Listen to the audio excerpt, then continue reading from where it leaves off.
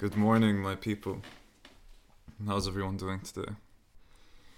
It's been a good morning for me so far.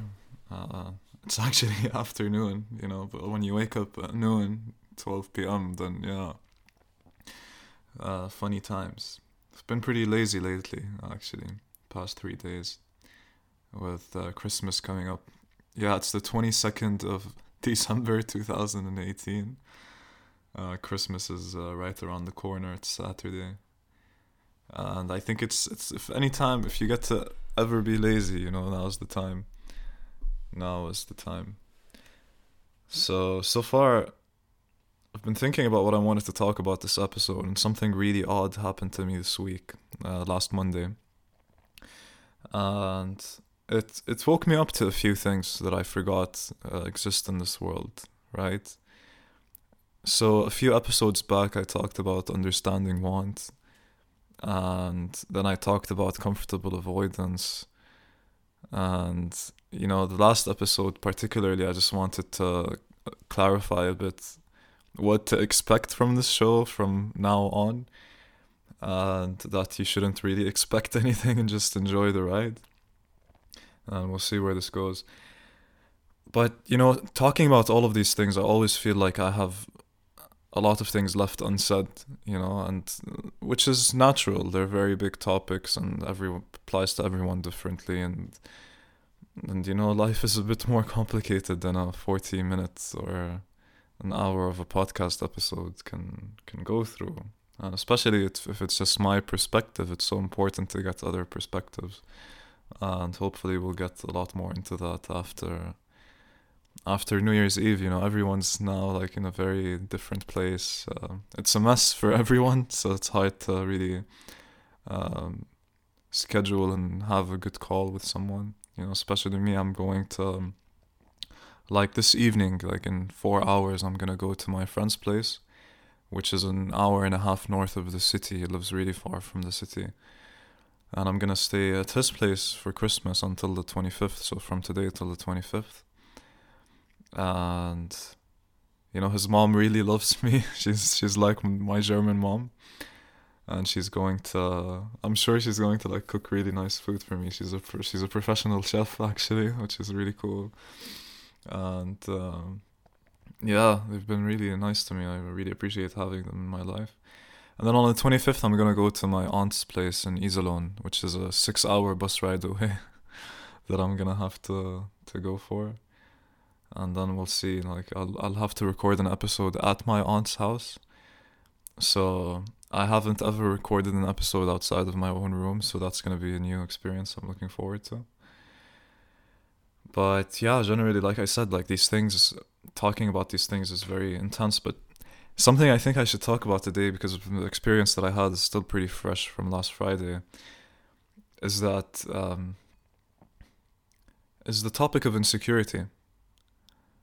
Right? Because sure, we can understand what we want, and sure, we can try to attend to the things in our lives that we need to attend to fix them, right? Because, if you ignore a problem long enough, it's not just going to stay a problem, it's going to grow and manifest itself in a way that's going to really be worse of a problem for you later on down the line.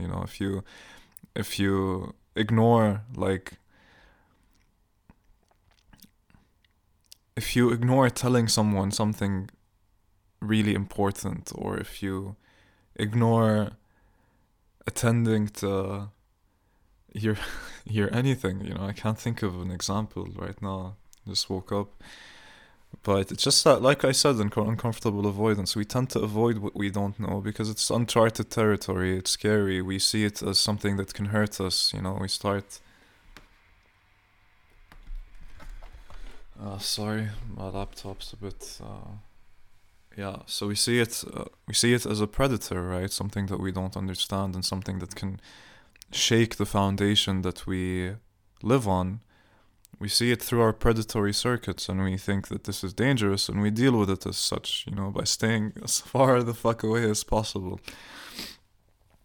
But there's parts of us, I think, that are more sensitive than others, because you're not just, like I said, one thing. You're a collective a million brains, sub units or sub brains in your head that all want certain things, and it just depends on which one is more, like the priority of which is higher at a certain moment, that you do this or that. So like there's always going to be a part of me that's hungry because I'm always hungry. But then at some point it's loud enough for me to actually act on it instead of doing something else. And then there's the part of me that's telling me to drink tea, or to go play something, or to watch a video, or to anything besides what it is that I think that I should be doing. But that's besides the point. Like, it's just that there's we grow up in this world. We grow up, with our parents and our family or friends or school, all of that. And at some point, our ego hits in. As kids, we don't care. I was walking down the street and I was in the supermarket, sorry, and I saw this kid just, raise his hand in the air and just like do this jingle, like la la la la la la la. And he was just laughing and having fun and going at it. I was thinking, yo, that's pretty dope. It made me smile. But then I thought, if I started doing that, I don't think anyone would smile. I think they'd think I'm a bit crazy, right? Even though my intention isn't to hurt anyone or bother anyone, I'm just having fun. I'm saying la la la la la, and I'm going through the supermarket. But no, they'll think that, this is uncomfortable. This is something we don't know or understand. It might be dangerous. It might affect all of us. And then they'll shun it as such. And if you think about it that way, you realize that sanity doesn't come from within. Everyone perceives the world very differently. But what we voice out and what we act out in front of other people is what we think is socially acceptable between these people, so we can remain around them, right? So that we can function, we can eat, we can live, because we're dependent on our societies. So you realize that sanity isn't a matter of subjective experience. It's a matter of the societal reaction, let's say, to your actions.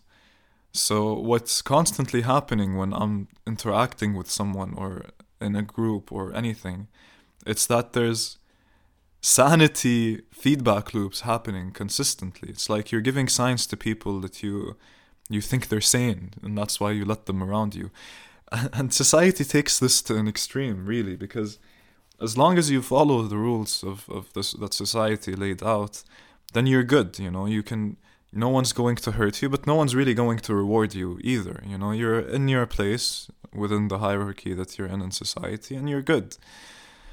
And as an example for that is, if I just went ahead, my roommate's downstairs in his room, if I just went ahead and just like killed him out of no reason, at some point someone's gonna find out. And at some point someone's going to investigate how he died. And then at some point I'm going to be walking down the street thinking that I'm safe, but this system in the background did all of that. They investigated, they saw proof, they identified my profile. And then they'll come and they'll take me and they'll throw me and they'll take me out of society in a place that can contain this craziness, this chaos, right? And, it's funny if you think about it. It's a system that functions like that. You act in accordance to that system. Everything works, right? Everything functions. Everything, works as well as anything works. If you go against that, you're shunned. And there's systems in place that will react to different things. It's like just like you have your defense mechanism in your body, your immunity system. Your white blood cells go and attack the viruses, but it could identify something that isn't actually harmful for you or to you as a virus. And it's the same thing with society. You have your police, which is a system in place to make sure that everything is safe. You have the fire department to make sure that everything doesn't burn. You have hospitals that make sure everyone is healthy. And they all work within certain regulations, and they all work in accordance to each other, indirectly and sometimes directly, because if you look at it deeper of what this system is, it's just individual people doing their certain roles. And then you have roles that actually they encompass Or let's say what a manager does is that or a supervisor, he takes information that he needs from everyone. He doesn't know the specifics to the detail, but he takes what he needs to know from all the other different units. And then he can use that information to make an informed decision towards something important. So what I was trying to say by all of that is just that, society has its own measures of what is sane and what is not, and what is acceptable and what is not, and everyone has to see their place within that. And not just within these institutions, police, firemen, or hospitals. It's also with your friends and your family and all of that. You think that you have to act in a certain way around them. And this is why it might be really hard for you to really change yourself sometimes, because like I said, the way you change your interactions with the world reacts back. And depending on its reaction, this is how you see, like, if you should keep doing this or not, or how your progress with your change is happening. And sometimes, with family, even if you change, they'll still treat you the same way. Or they'll treat you more of the same way to oppose the change they see in you, to put you back in your place, and that happens often, and I've seen it. And the thing is that we try to make sense of our reality somehow we try to justify or validate our reality by sharing that with other people, right? And hearing what they have to say about what we think. So, and like people will really tell you a lot if you listen. If you're at a bar and you see this guy that's just like at the bar drinking, and if you're the bartender and you just listen to him, he'll tell you his entire life story. And he really wants to do that. He really, there's an innate need in him to really explain to someone else what the hell is going on with his life, right? And why is that? It's just he's trying to validate his own version or experience of the world. It's like, I exist, I really do, and please believe me that I exist. Some things are happening to me, and life is weird. And we try to, constantly within our society, feedback loops, of how you tell someone something, and then they'll react to it either positively or negatively, and then depending on that, you readjust your behavior. And this is something you see with parents as well and their kids. If you see your kids acting in accordance in a way that would make you like them, then you're doing a good job. But if you don't like your own children, then something's up, and you're constantly telling your kid, you can do this, but you can't do this, or you shouldn't have done that, maybe next time do that. And then you punish them, or you reward them, or all of that, trying to get them to act in a certain way, right? But generally, growing up in that state, you're with your parents, and this is what I wanted to get to from the beginning, is that there's a lot that we go through growing up that we really don't control. And the first years of our lives, we just absorb and absorb and absorb. We absorb everything around us, and we learn from our role models. If your parents curse a lot, then you'll probably curse a lot too. If your dad acts in a certain way, or cracks a joke in a certain way, you'll find yourself cracking the joke in a certain way. You absorb all of that and you act it out. You don't really understand it, you don't verbalize it, you act it out originally. And you act it out because you see it in front of you, and it's easy for you to copy as a kid what's around you. And I've done that with my cousins, actually, often role play. Kids role play a lot before they actually can verbalize what it is that they understand. I remember I was with my cousins in Palestine, and we got, I don't know, do you know the clips that you put on clothes to keep them on a string?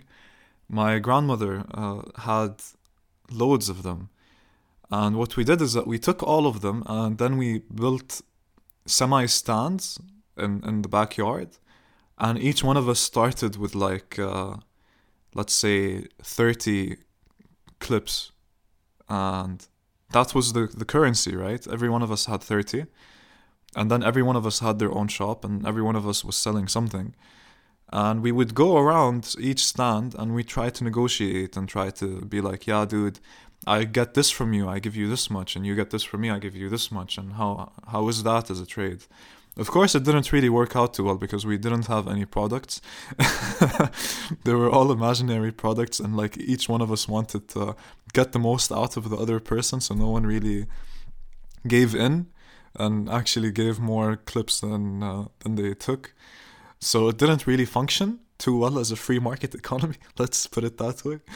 But we were acting out something, like we were all like 8, 9, and we were acting out what we saw the adults do. We were acting out trade and markets and all of that. But if you took me and you asked me like, when you're negotiating, or do I even know what negotiating is, like if you took me out and you tried to ask me, what is it, like these aspects that are going into you being in a market, what are they? I wouldn't know how to explain that. I wouldn't know how to explain that at all. I might tell you, okay, we all have a stand so we can sell our things. And, maybe making a profit is a bit important. I could tell you all of that, but it's like you act it out first before you really verbalize it and understand what the rules of the game are. Exactly, you play a game first, and then you collectively, me and my cousins, we knew the rules of the game collectively, and we acted them out together. But individually, we really didn't know what the individual rules are. So you grow up and you act out what you see. So if your parents are aggressive, or if your mom was manipulating, let's say, or controlling woman, then that she always treated your dad in a way that made him try and make her happy, and he begged her a lot, then you'll see that too. And adults forget that their kids are watching, and they still act in that same way, and then your kid absorbs it and it comes into their heads, and they have to manifest it out somehow again, and give it back into the world that they're in. And and this is like going back to the scenario that happened to me last Monday, which was really weird because I don't want to mention the specifics of the story, but it made me realize, I'll mention it at some point. I just think it's too fresh to mention it now. It's just that this person really, I really do want to share everything with you guys, so I'll tell you the story. So there was this girl at my university that I really liked last year. And why I liked her, besides the fact that she's exactly my type, is that she was actually my type, not just with how she looked like, but like how she was. She worked out a lot. She took ginger shots. I don't know. I only know one friend of mine who takes ginger shots regularly because I introduced him to them. And she took ginger shots, and like at the end of her shower, she showered with cold water. And she was like, I told her to start meditating. She started meditating. I was like, yo, this is a pretty cool chick, and I liked her. Now at this point, I really don't. That was last year. But like, I didn't see her for an entire year because I went to my semester abroad and then internship abroad, and then now I'm back here in Germany. But when I came back, I really didn't want to have anything to do with her because what's it called? Last year, like before I left Madrid, I don't know why, she just shut me out of her life, ignored me completely, didn't say bye, didn't anything, and we were pretty solid friends, But I remember, like, last year I took her to this nice place with a few friends of mine, and I told her, like, by the way, I really like you. And I'm a very direct guy, like, I'm a very honest and genuine and direct guy. And because of that, I expect the people around me to be genuine and direct as well. But when I told her I liked her last year, she laughed. She started laughing, guys. Like, last year Khalid didn't really understand what was going on. That was like a red flag. It's like a big no-no. If someone laughs when you tell them you like them, just run away, man. But I didn't question it then. And then like this year when I came to uni and I thought about it, I was like, fuck, this she doesn't care about me at all. She was just basically using me so I can get... I actually brought her ginger shots to uni like once or twice. And all of that. I remember also last year, like when the second time we met, she told me a story about there was this guy who was engaged to a woman, and that he loved her, like this girl that I liked. He loved this girl so much that he broke off his engagement with his girlfriend or fiance at that point, just so that he could prove to her how much he loved her. And she still didn't like him back or give him anything, you know. And I don't blame her, you know. Attraction or who you like is up to you. And that guy is pretty stupid if he did that, you know. But she told me that story, and like, she liked the fact that that happened. And I noticed that when she told me the story, but I didn't, you know, I was blinded by how much I liked her myself that I didn't question it, and that's an issue. So this year I came to uni and I really didn't talk to her at all. I didn't interact with her, and because of that, that's when she started like wanting my attention back, you know. And I would be in uni and I'd look to my left and I'd see her looking at me, for example, or I I would be outside on the balcony, and then she'd come outside on the balcony and be like, she was always in my proximity, even though like in the uni she didn't need to be.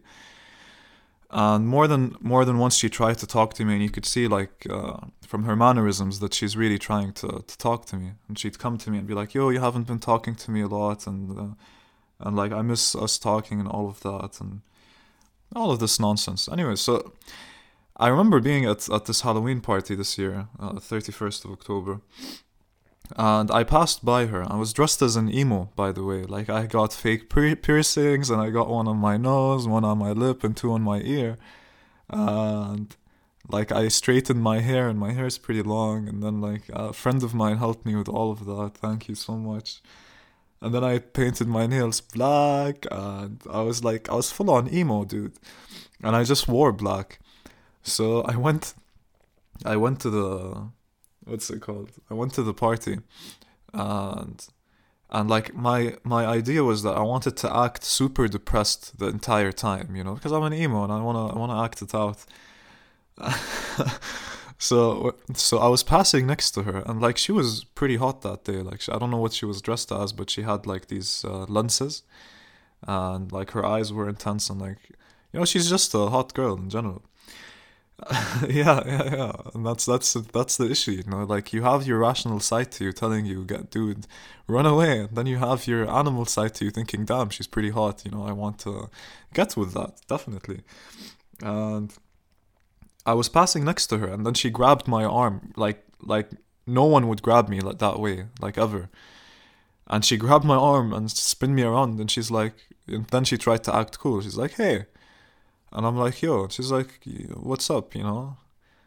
I'm like, I was like super depressed, you know, acting super depressed. And I told her, like, you know, nothing, because, you know, nothing matters and everyone's going to die.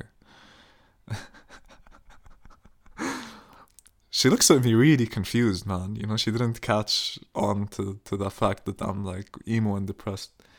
So I look at her and I say, "You look confused." And she says, "Yeah." I look at her and say, "Yeah, you should be. Because life is short and very confusing." And then I just walk away. Now, 15 minutes later, I sit down and I'm talking to a few friends of mine, and she was close by. So I go up to her and I'm like, "Yo, you should introduce yourself to my friends. They're cool." And she talks to one of my friends, and like, the friend who helped me with my hair and everything, I was talking to her, having a really nice conversation, and then she tells me, like, "Dude, this girl, she's like, I think she's so jealous of me that we're talking. She just keeps on looking at you." And I'm like, "Oh, okay, cool," because I'm still not interested anymore. But anyways, just like, there's situations that I saw from her that really spoke that she's attracted to me, and it wasn't something that I just saw myself. It was something that my friends confirmed too. So this Monday, um, I went into her drama basically, and like, she was acting a bit weird when I saw her, and she blamed it on having have had a bad exam. But like, the way she acted was like, how can I say this? You know, I wouldn't act that way if like my dog died, because she was like really like jittery and all of that. And in hindsight, now I see why she acted that way, because afterwards she left and I started texting her being like, "Yo, what's going on? What's up?" And she said, you know, nothing. You know, if I stayed, uh, I would have cried or something. And you know, a part of me was like, let's see where this goes. You know, I want to see how this would end up being, because I want to, like, I'm the type of person that deliberately puts myself or puts themselves into situations or experiences just to see what I can learn from being in this situation, right? So I had zero emotions towards her, but I just wanted to play with her in her game to see where this would go.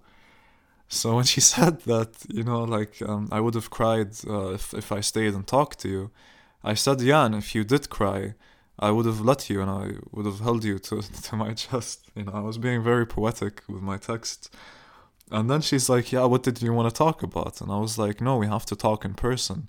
And she's like, yeah, but I'm busy. I have a birthday party I have to go to. And I tell her, what does it take for me to be close to you? All I've wanted the past year was to get close to you. Um, and then, like, actually, she sends me her address and she's like, come over, let's talk. And then I'm like, okay, that's interesting. Let's see. I played by her rules. I'm playing by her game and her drama. Let's see what happens. So I go to her place and, like, I remember maybe if I went to a girl's place a year ago or 2 years ago, I would have been really, like, nervous and shy. What am I gonna say? What am I gonna anything? But I really didn't care what would happen if I went into that door. I just wanted to explore that unexplored territory. And I went to her place and I was, like, really excited. I just rang the doorbell, ran up the stairs, and I'm like, yo, hey. And then, like, when I went into her place, it was a completely different dynamic. The second I walked into her place, I was in her domain. I was in her drama. I was in her play, and I was playing by her rules. I was in her own game, man. Yeah. I walked in and she was so relaxed and so calm and so different. And then her place was spotless. It was perfect. Everything was in order. And we talked a bit and then we sat down and she starts telling me about how amazing her life is and how it's been so fun this year for her and how her life is amazing. And then directly afterwards, she tells me about how much her life sucks and how her parents are tired and sick and her brother's in some trouble and that she's stressed out and all of that. And I was a bit confused, like, how can you tell me your life is amazing and then your life sucks in, like, the same minute? And then, like, we start talking some more, and then I started talking about things I didn't even want to talk about, and that's when I realized I'm in her game. And this is why I'm bringing this up. It was a really weird situation to be in, and I'm glad I was in it and I put myself in it to remember what can be out there.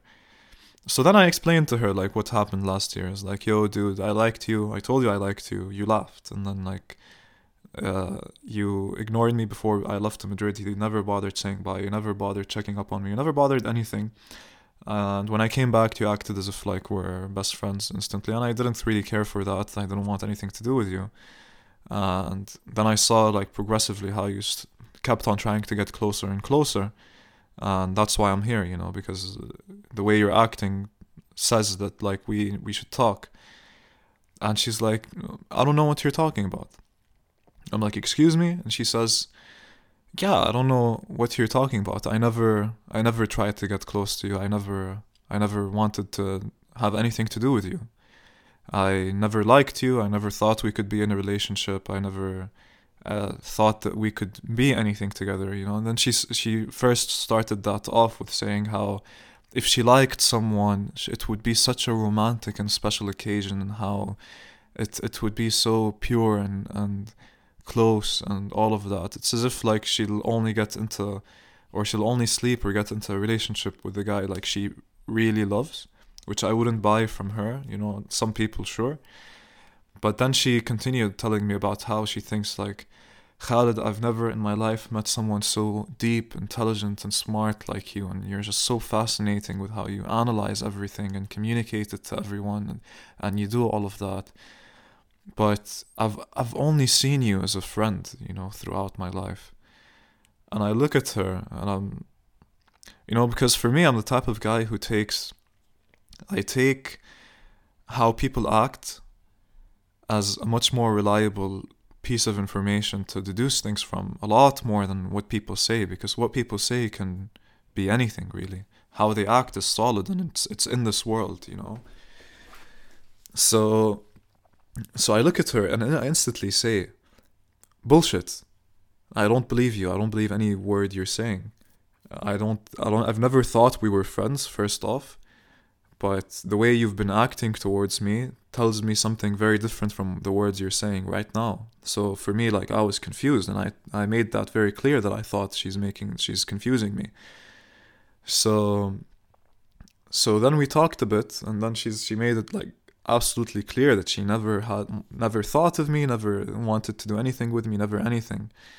And then it made sense to me. Like at that point, it didn't make sense.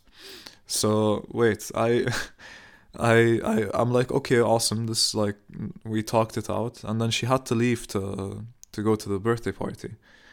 So she asks me, "Are you taking the train?" And I'm like, "No, I'm taking the bus, but the bus is right next to the train." And then she mentions how she was going to use a car renting service called Car2Go, and she said that 4 to 5 different times, guys.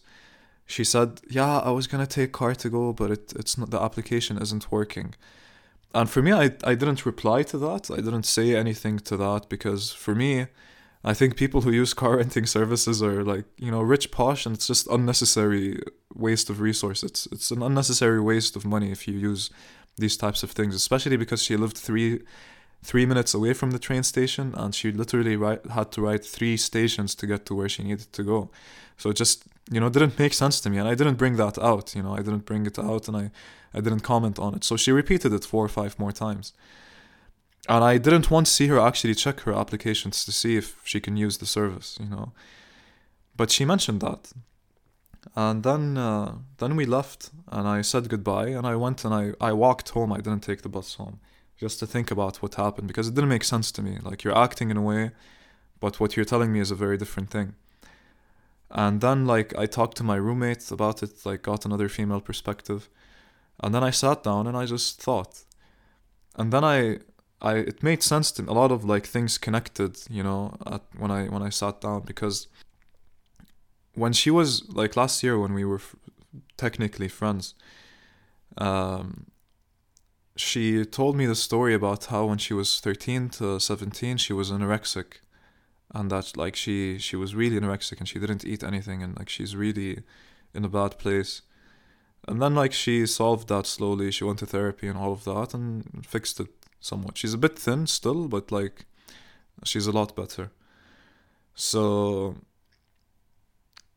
why I'm telling you this is because, like, it explains something very concrete, is that whenever I got close to this girl, she rejected me instantly. Whenever I got away from this girl, she acted in a way that would entice me to return, let's say, or to make me think that she might like me, and to have me act on that by being in her drama and her play, with how she reacted when she got out of the exam, with how she acted when I first entered her apartment, and how she acted when I explained everything to her and she told me that there was never anything that's going to happen between us. And it made sense because I realized she was never in love with me, or she never liked me ever. But what she really liked, or what she was really in love with, was the fact that me, or someone like me, would go that far for her and would like her that much. So she's in love with the idea of the power that she gets from bringing you to a position that she chose just to tell you no. And she'll diabolically work around that and manipulate just to make that situation happen. Now, it's either, I didn't take the rejection well enough and I decided to create this entire story in my head just to justify it. But I realized, no, it's actually true. And I criticized the thought a lot to see, like, how it might not be true and how it might have all been in my head. But it really wasn't all in my head, because I saw those things. I saw how she looked at me. I saw how she was always there. I saw how my friends told me she looked at me. And I saw all of that. But then, like, when you're telling me something, you're telling me the exact opposite. So when I got home the next day and I thought it all out and understood it and discussed it with the 2 female friends of mine to see what they thought, And I sent her a voice note. I sent this girl a voice note, and I told her a voice message, and I told her what I thought this all was. I told her, like, yeah, I think you never liked me, but you were in love with the idea of me liking you, and you'd act and manipulate in ways to get a person to the point where you can tell them no, to be in that position of power so you can validate your entire being, because clearly you don't love yourself enough, and you have to validate that by showing people an image of yourself that you think is you, rather, and then you validate yourself based on that, and you feel good about yourself based on that. And and I said it like very clearly, very respectfully, very easily, and she reacted very, very aggressively. She went ahead and, like, she was like, you don't know anything about me, and, like, don't assume you know me, analyze someone else, you have no fucking idea, I know myself, I know what I'm about. And because she reacted that way, that's how I understood that, okay, this is actually true, because you don't react to something like that unless it's true. You don't, like, if it wasn't true, she would have just ignored it and not given a fuck, but because it was, she had to attack it, because it felt like it was something predatory that's going to, let's say, destroy the base of being that she's been working on for a very long time, or working on top of. And it's a very thin layer that's easy to fall down under, and, like, me bringing it up didn't help. So, but then I continued and I asked her, okay, then can you explain to me, because you know yourself so well, why did you laugh when I told you I liked you? She's like, I don't know, that was a year ago. And I was like, okay, sure. Um, do you take Car2Go, the car renting service? Do you take it every day to and back from uni, or is it just in the evenings when you're bored? And she didn't answer that too. And I asked her, okay, do you react that way every time you finish an exam and you fail it, or is it just was it just like a really bad exam? And she didn't answer any of those questions. She was just like very aggressive answers, like, uh, go care about something else, stop bothering me, all of that. And after I asked her about the how do you react after the exam thing, she just blocked me after that. And I was like, okay, that's fine. Let her block me. It's zero emotional anything towards this girl. But I think a part of me was sending her those messages because a part of me thought that maybe I can help her heal, by letting her somehow be aware that this is how she functions. But I realized that was a mistake, and you don't really heal people by doing that. And it's not my responsibility to heal her, but like, if anything, I did damage her a little bit more, because I took her insecurity, exactly what it is, and I threw what I had at that insecurity from different sides. And that's definitely something that, it's not easy for anyone to try to cope with or agree with. It's something you'll definitely try to avoid. It's something you'll definitely try to not look at. It's something that, because I'm not the first guy she put in this situation, man. A guy divorced his, broke it off with his fiance for this chick, and she's done it to so many guys, and she's not playing with a very simple emotion. Love is not an easy emotion, and she's playing with that with a lot of people. But she's not doing that because she wants to hurt them, per se, even though she really is a lot more than anything else can. But I see it as, she's hurting herself, and this is just her way of reacting or interacting with all of this again. But for me, it's just like I said, society keeps on giving you feedback loops or signals, making you sure you're sane, or you're acting in an appropriate and sane way. And if you don't act in that sane way, then society is going to punish you for it. If you act in a proper way, they might reward you. But what I realized is that she acts this way and she plays with these guys' emotions, but she never hears this. None of these guys is actually going to sit down and analyze the entire thing and display it to her and tell her, I think this and this and this and this is the problem, and maybe you could fix it. I think other guys would just still be in love and still trying to show her that they're in love with her, and hopefully maybe someday she'll reward them by giving them something that they want, which is her. And it's not a good place to be, because then you'll always be repeating that behavior without any type of fallout or punishment for doing that. So I thought it was my duty to bring it up, but at the same time, I don't think I helped her at all or helped anyone. And at the end of the day, when I think about the outcome, for me, the outcome is very important of what matters and what doesn't. And the outcome would be to minimize suffering in the world, is the wanted outcome. And what I did, I don't think minimized suffering at all. And who knows, like, if she'll actually face this type of problem and try to be better because of it.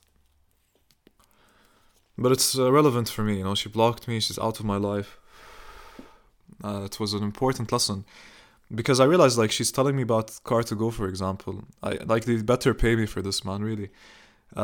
She kept on saying that and mentioning that because a part of her wants to show me, or the world, that she isn't the type of girl who takes public transportation. No, she's the type of girl who rents cars. She wants to give off the image that she's actually that.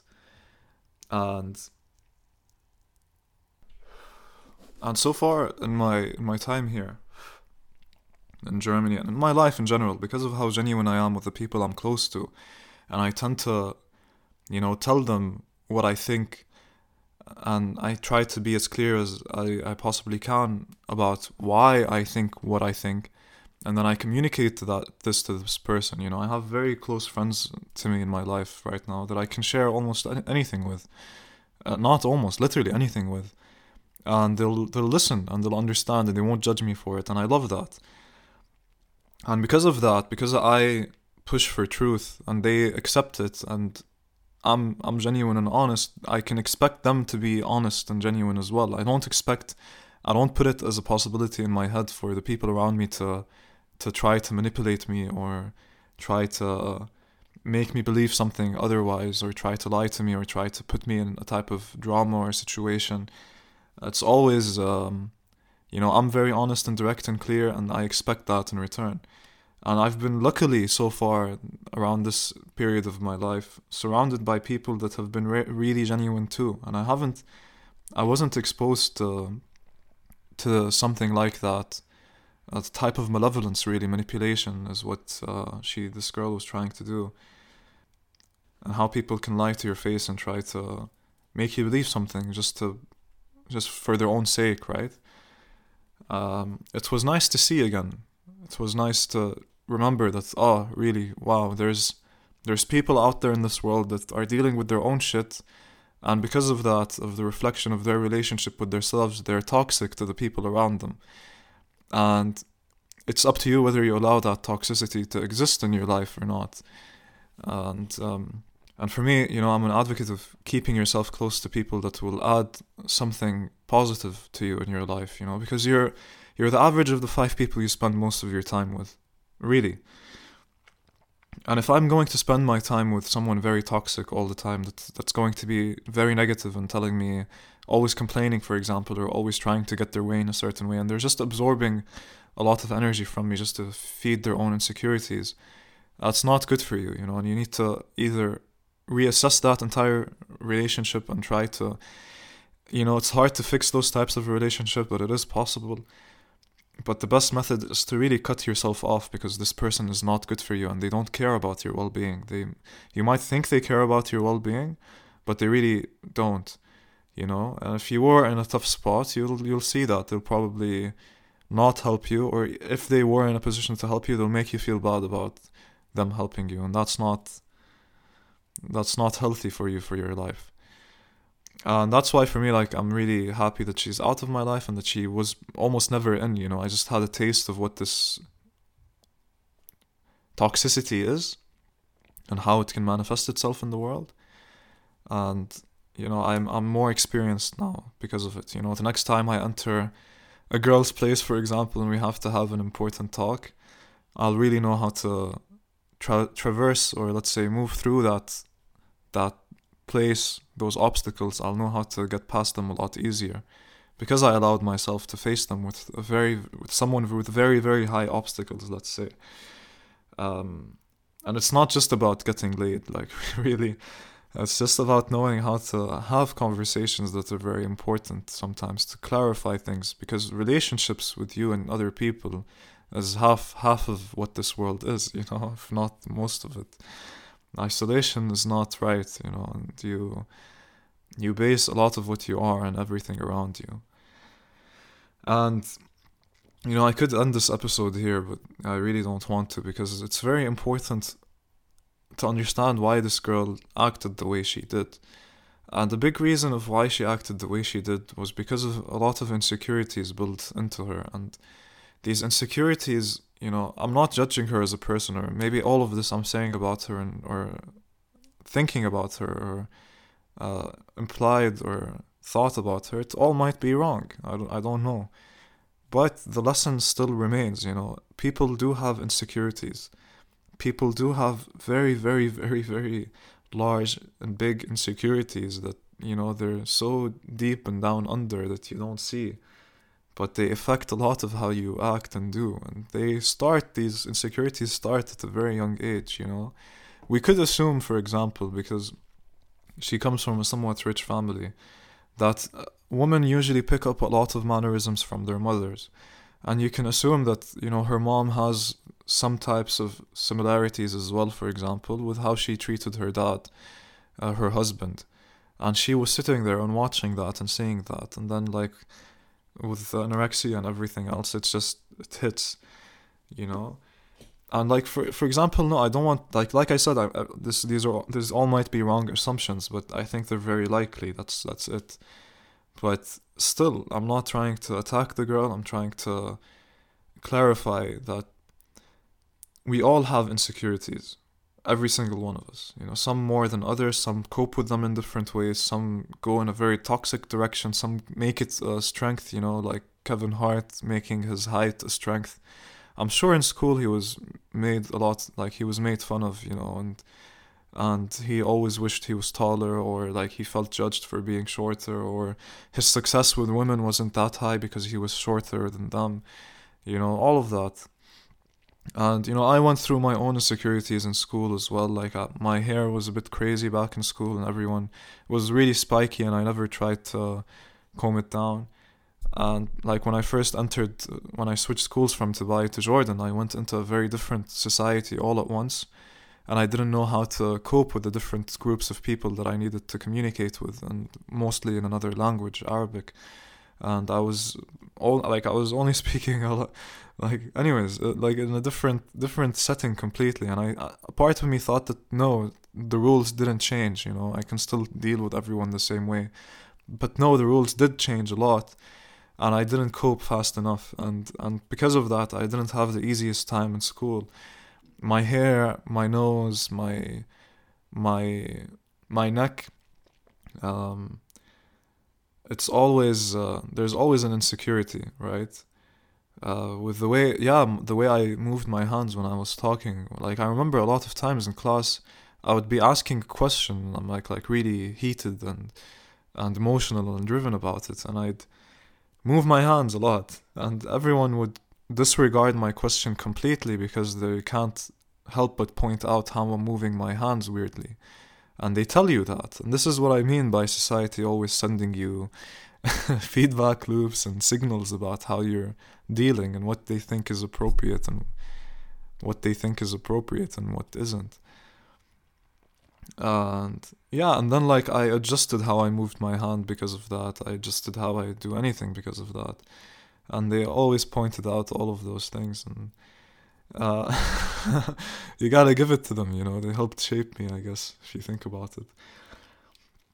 And I'm really happy with who I am, I'm really, I really like worked on myself a lot to get to a stage where I can view life this way. Because when I was in 4th grade, for example, and I was about 9 or 10, I didn't think that different environments have different rules you need to play by. And because I was thrown into that, then, and I made that mistake then, I learned that no, actually, every environment I'm in, I'm actually playing by very different rules, and I need to understand those rules as soon as possible before I can actually, you know, do this right.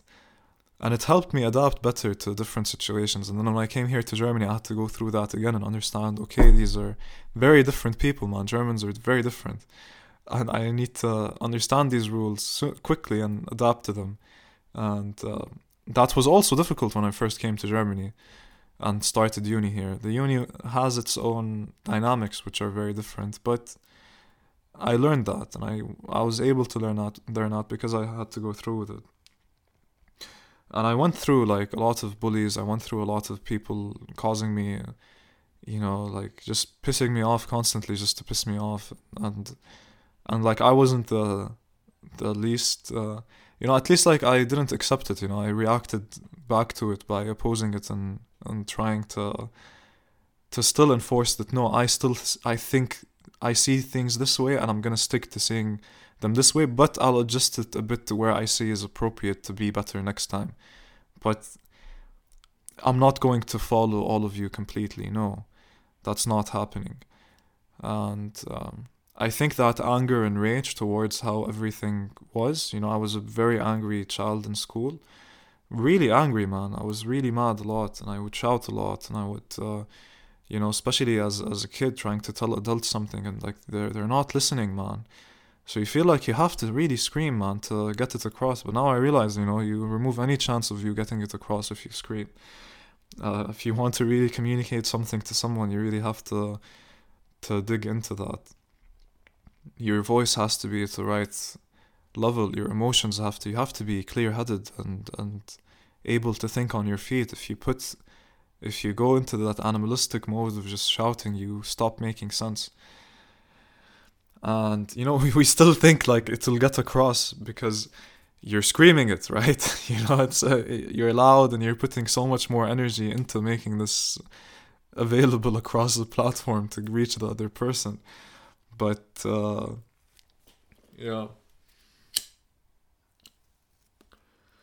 nope, it doesn't work.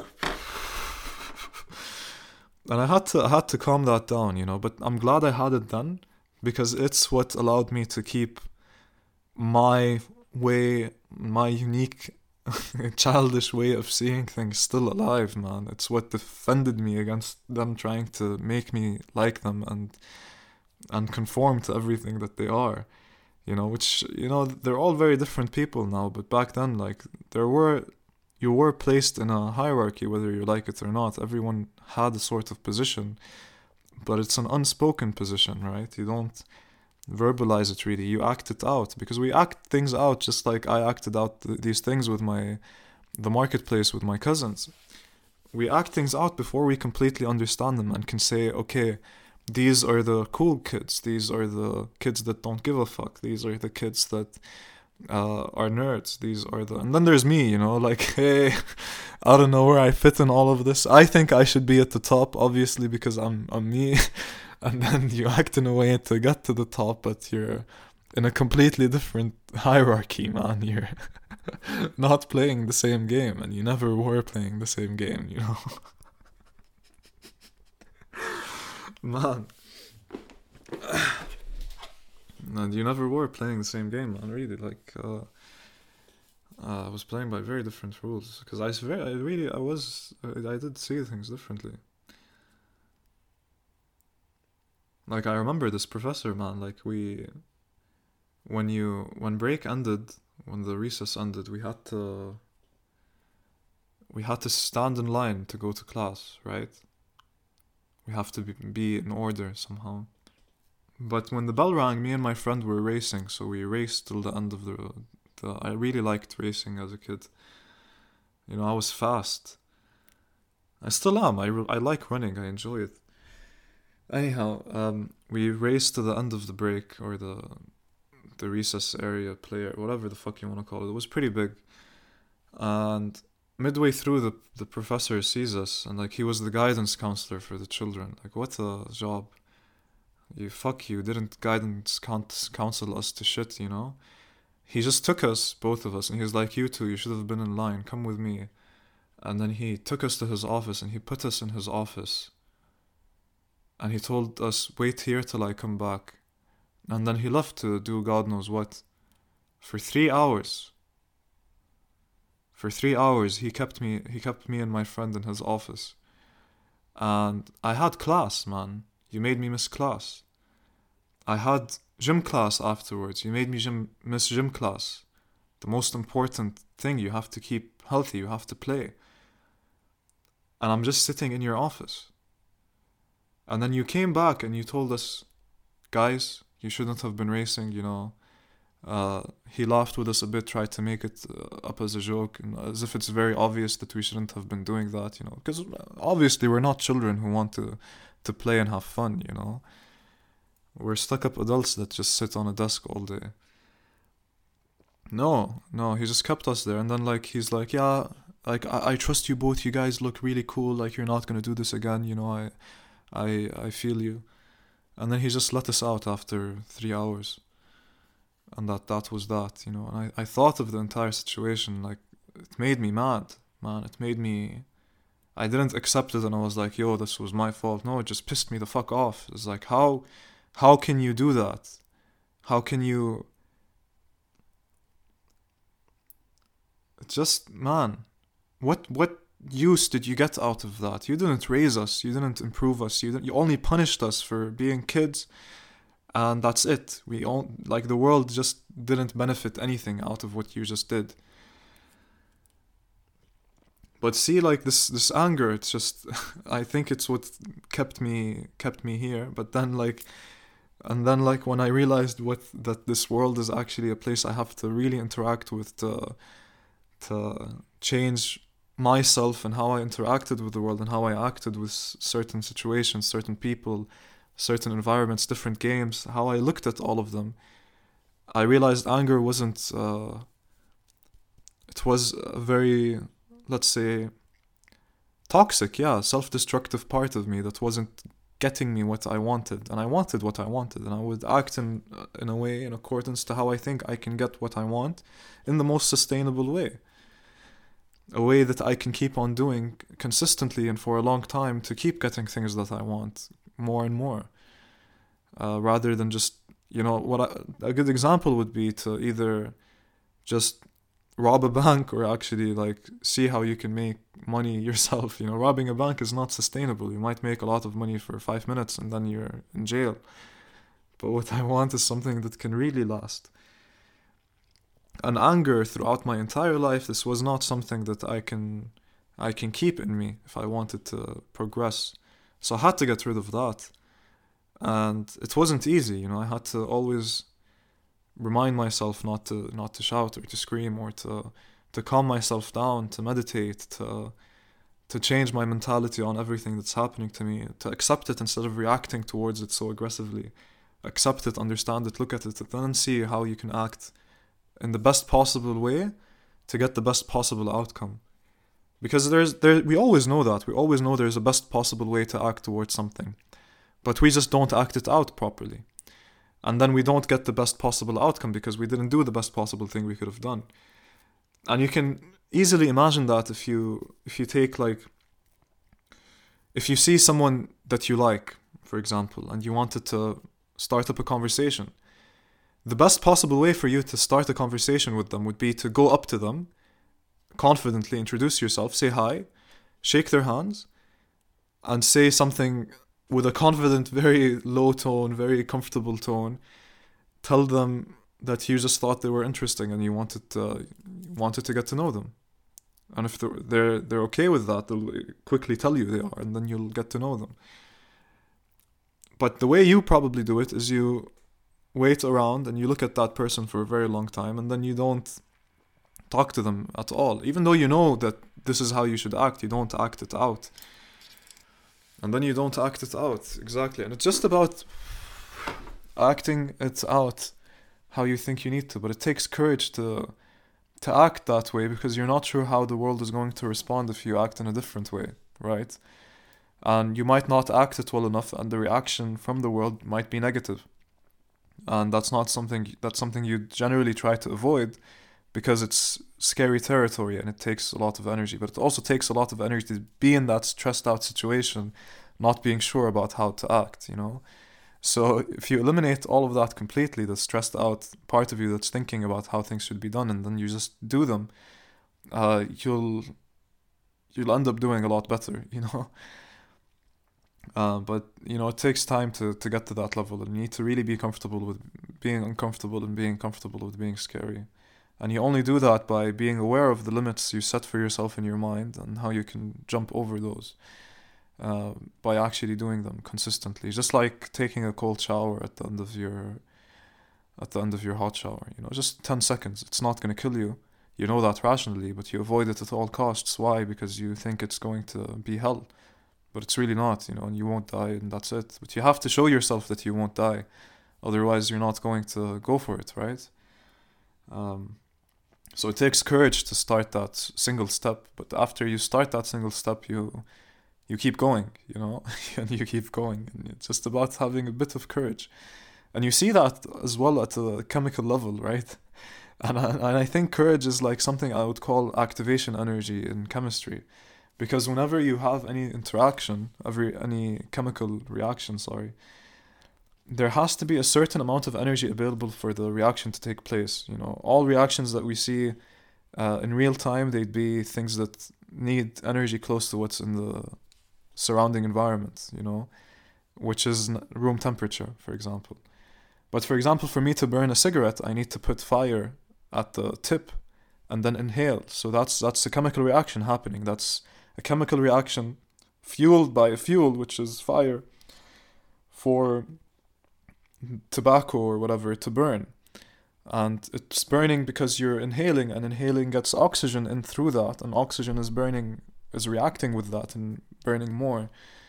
So, but the activation energy was you lighting the cigarette, but before that you couldn't smoke. And that's how it is with life, man. And with you, before you have to do anything, you sort of have to have a bit of energy. That's activation energy, which is courage to actually go ahead and do this. But after you start doing it, it's easy to keep going. Just like it's easy to continue smoking the cigarette without having to light it again.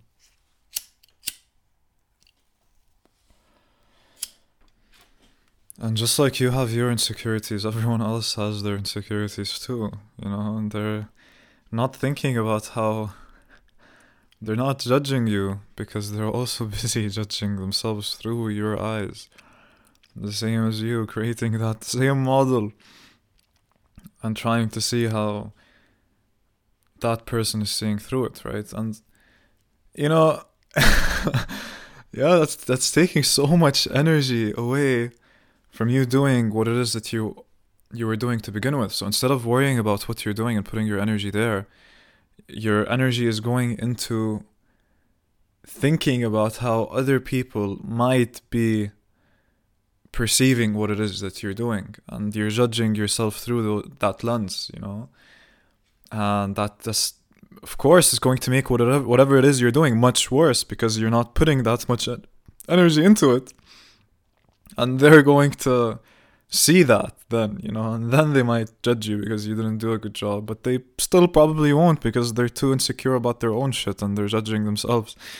You know, everyone's worried about that at the same time, and we're all worried about it from each other, and we're all, you know, no one gives a fuck. No one gives a fuck at all, you know. It's just let people be themselves, let them make their mistakes, but at least give yourself the courtesy of putting 100% of your energy wherever it is you're putting it, you know. Whatever it is you're doing, do it right, and put your energy there while you're doing what it is you're doing. Be it you're playing a tournament in basketball or ping pong, or you're playing an instrument in front of people for the first time, you know, alone. If you played that tune, you would have done a great job. But the fact that someone's sitting in the same room looking at you play, you just see, that's the moment when you stop putting that energy where it needs to be, and you start putting it on the observer. You should never put it on the observer, man. Like, I don't care right now if I had 200,000 people look at me at the same time while I give a presentation. But there was a point where I would have shot myself if I presented in front of 5 people. But then I realized I took the power out of their hands and I put it in my hands, and I know what's going to actually create a good presentation, what's the best possible action I can take to get the best possible result. And that does not involve the observer. What it involves me just doing a good job with my presentation, and the observer will be happy then.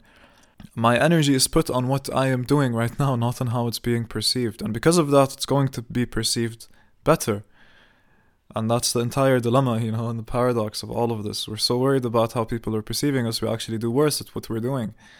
And then our attention isn't, or focus isn't at what we're doing or the task, because you're nothing more than that, really. You're a body doing a task. You're doing this task right now, and that's all you are. You're not anything else. Yeah, it's funny. We all have to do tasks, and that's what we are when we're doing. When we're tasks, we're tools in this world, moving things around, playing an instrument, creating sound. We're the task itself. It's funny, really. But I'll get into this discussion properly with someone. I don't want to have it on my own. Yeah, and with that, it's just, insecurity. We all have insecurities. We're all fucked in one way or another, and it's just about how we interact with that. Do we give it that much energy and let it control us, or do we just try our best, and accept who we are, but see how we can be better and just move on?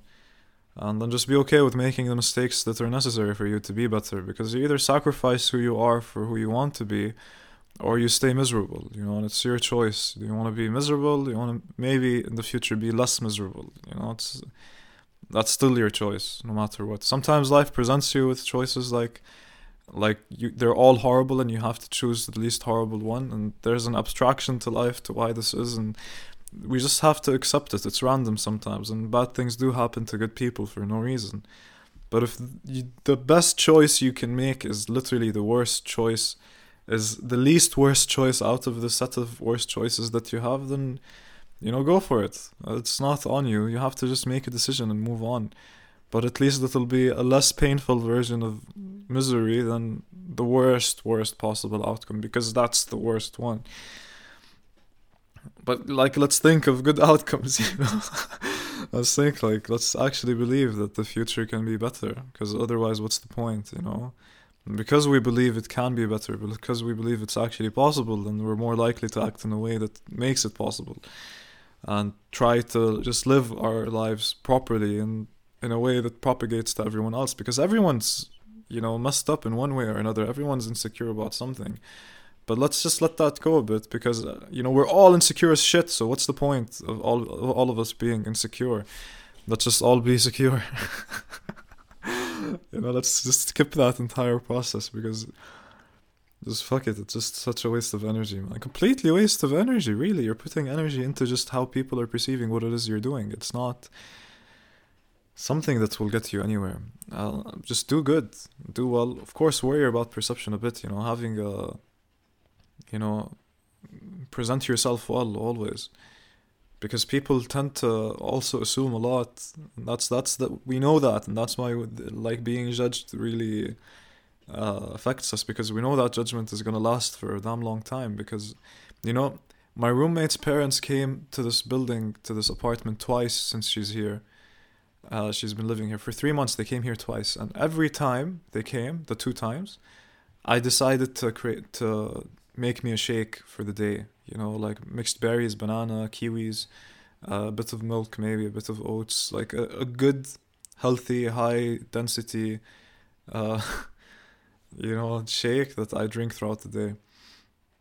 And because they came twice and they saw me do it twice, and I maybe did it 4 months in total, these entire 4 times this total, these 3 months. And that's when the dad came and saw me, he's like, dude, you do a lot of shakes. No, I don't. You just happen to be here the times that I did.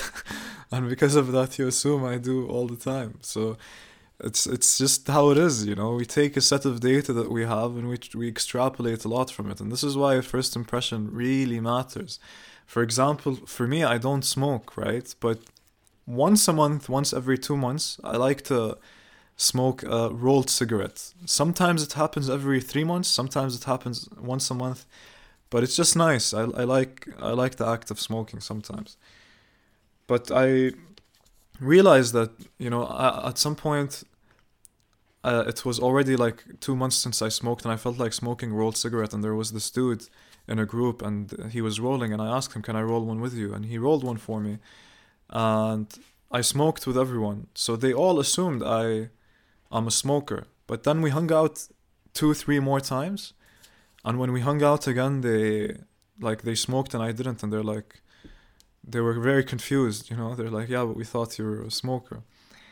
And I remember this very important lesson from one of my teachers. He came into class one day, first class we ever had with him, and like you could tell, like he's a different breed of teacher, the type that might actually teach you something about life. And he told us that we have homework for next week, that we have to memorize a certain passage. And it was a long passage, and we were students and we were lazy and we didn't want to do it. So I came up to him a day or two before, what's it called? We had to recite this passage, and I asked him, "Yo, can I recite it the week after that?" And I thought, he seemed like a very nice dude, and he's very cool and all that. And I thought he'd say yes, but he just said no and walked away. That's all he did. He said no and he walked away. And that made me respect him a lot, the fact that he told me no, because I'm sure of it. If he said yes then I would have asked him for more, and he would have had to say yes to that too until he had to tell me no. But like later on during school, that was the first time. But he taught me for 5 years. Later on, if I came to him and I asked him, "Yo, this happened to me. Can I actually recite the passage later?" He'd accept. He would accept. But because that was the first time, he made it clear that if you're gonna ask me for something, it better have a good reason before you ask me, because I can say no. And I built that image of him, or impression, from then onwards, that this guy can tell me no. And that changes the dynamic a lot, because you have to worry more about what you say around people like that. They will actually tell you when you do something wrong.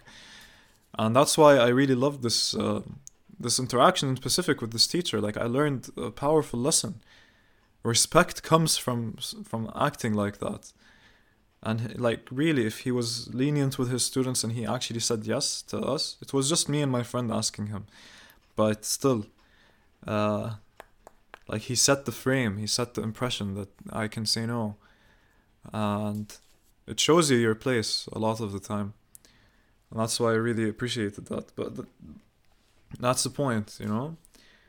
Uh, I don't know what the point was, but I hope you got it. Anyhow, I think that's too long, an hour and a half. And I'm gonna do some major edits to this one. Maybe remove 20 minutes, 30 minutes. Like, I think an hour is good to get my message across. Sometimes I do drift off on very extreme tangents, and it just doesn't make sense to have in the episode. Yeah, yeah. So yeah, I'm looking forward to this trip I'm gonna do. I have to get ready. It's already like 4 p.m. I have to get ready, and I have to pack. Not much. I'm just gone for 2 weeks, and it's raining outside. The weather is pretty disgusting, so I have to go into that, for an hour until I get to my friend's place. But it's gonna be fun. It's a nice household they have. They're good people. I bought his mom 2 gifts. I bought her like 1 gift, but 2 of it. Uh, I got this, these, balls that you throw in the bathtub, and then they like fizzle a bit and create a lot of color, and like they look really cool in the end and smell really nice. I got her 2 of those. One called Disco Ball, and it's like this black ball, like, but with different colors all over. And it's really nice. It's a disco ball. And then the other one I got her was Sex Bomb, which is this pink Like it looks like sex, honestly. It's like this pink ball, but like in the middle you have a rose that comes out after you put it in the bathtub. So so I thought to myself, what can I get this woman as a gift? And I thought, a gift that will make her man happy was definitely a good gift. So I went ahead and got those, and let's see if they use them. I thought that was funny. Like I was really struggling on what to get them for Christmas. But I problem was is that I didn't pack it. I didn't pack it, so I don't know um, how to give them.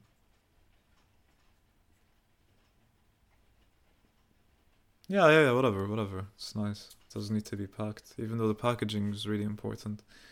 How something is packaged is so important. Um, yeah, I'll end this one here, guys. Have a good Christmas, and till the next one. Take care.